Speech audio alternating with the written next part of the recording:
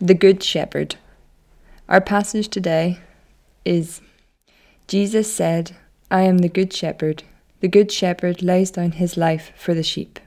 John chapter 10, verse 11. In all parts of the Old Testament, there are many references to sheep and to shepherds. God is said to be like a shepherd in Psalm 23 and in Isaiah 40, verse 11. Many religious leaders in Israel were called shepherds over their people, and this was so in the time of Jesus as well.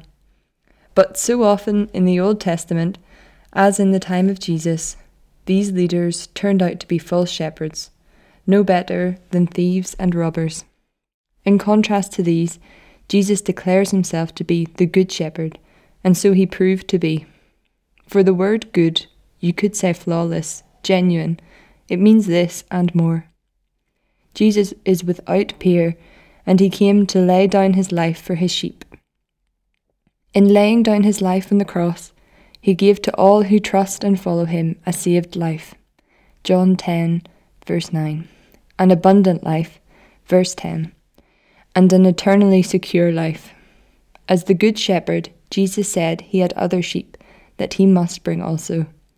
To be a follower of the Good Shepherd, we too must go after those other sheep and seek in Jesus' name to bring them in to share in his abundant life. And a prayer.